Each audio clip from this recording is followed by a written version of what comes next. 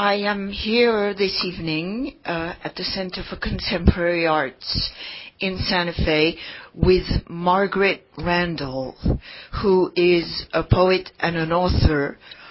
She has published more than 100 volumes of memoir, political commentary, poetry, and cultural studies.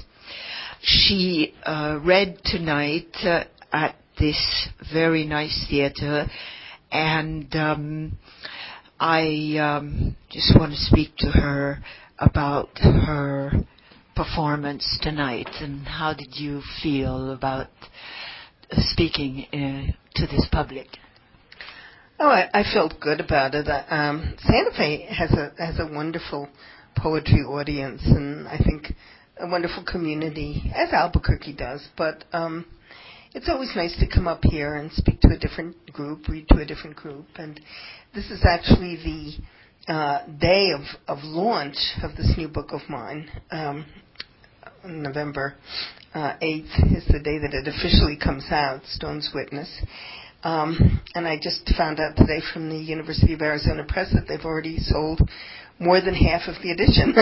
So that's good. And so it was a good evening, and I loved hearing Anne Waldman read. I hadn't heard her read for years. We're somewhat of the same generation. I'm older than she is, but I guess at this point generations merge. So yeah, I thought it was a great evening.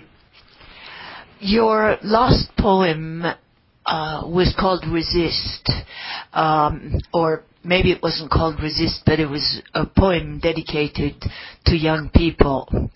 And since you lived in Nicaragua and in Mexico and I think in Cuba, could you speak about resistance?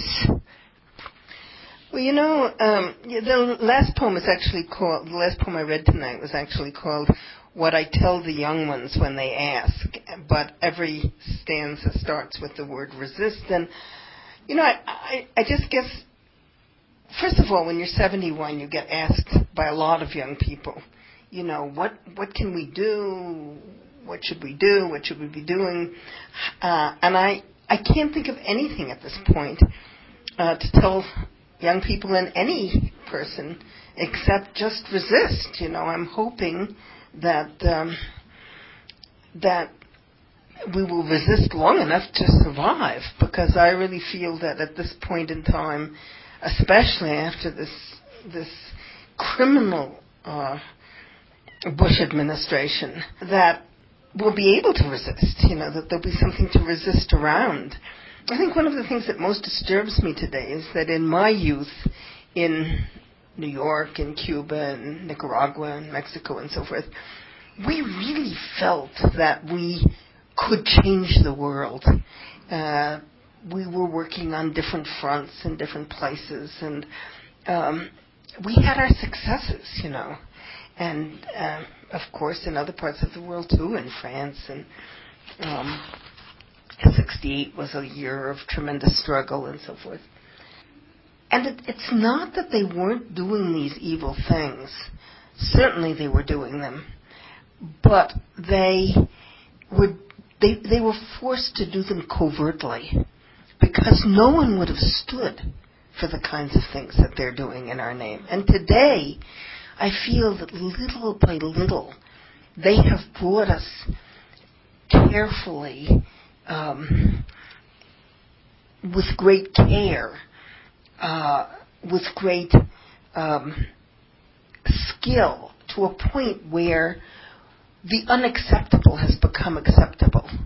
Who would have dreamed that we would live in a country where many people believe that torture is okay, or that we can ignore what's happening to the earth, climate change and global warming, or that it's okay to go to other countries and just invade based on lies, and that the lies are exposed and it's still okay. So I think that the most discouraging thing for someone my age, I'm 71, is the sense that they've been able to make the unacceptable acceptable. And so what can we do but resist? I mean, we hope that with all of us working on whatever front we work on, we can repeal some of this evil. And we must resist until that happens. Well, I personally call a lot of this the patriarchy. And I'm wondering if you see a denouement to this patriarchy in our future. Of course it's patriarchy. Of course it is. And, it's gotten to the point where patriarchy, capitalism, imperialism, neoliberalism, there are different masks of the same acute power mismanagement. It's the usurping of power, the holding of power to destroy, the glorification of violence. It's absolutely patriarchy. Do I see a denouement? I don't know. I don't know. I mean, I would like to be able to say yes, but I've become very discouraged. I look at what we have laid out, the candidates, the Democrats as well as the Republicans. Who are they? Which one of them doesn't love his or her job more than justice? Yeah. I don't find them. And so, and then the destruction that has been wrought. I mean, the destruction of Iraq, this millennial culture. There's no way to repair that for generations and generations. And now they're talking about Iran. I mean, it's just, and yet, I want to be, I'm certainly not a pessimistic person. I am optimistic. So resist. That's all I can think of. Just resist. And one last question. Do you feel that being an author and being a poet and a woman, you have been bringing change to this culture? I have to think that. I mean, writing is what I do. A woman is what I am. A lesbian, a woman who loves life, a mother, a grandmother. And so, yes, I mean, if I didn't feel that the change would come, not just when I write a poem, when I cook a meal, when I snap a picture, when I make love, when I talk to my grandchildren, when I listen to them. Of course, I believe in that, or I wouldn't be here. So, make love, not war. Well, it's an old saying, but maybe we ought to revive it. Great. Thank you so much, Margaret. Just want to ask you if there's anything more you'd like to say, maybe for the young people.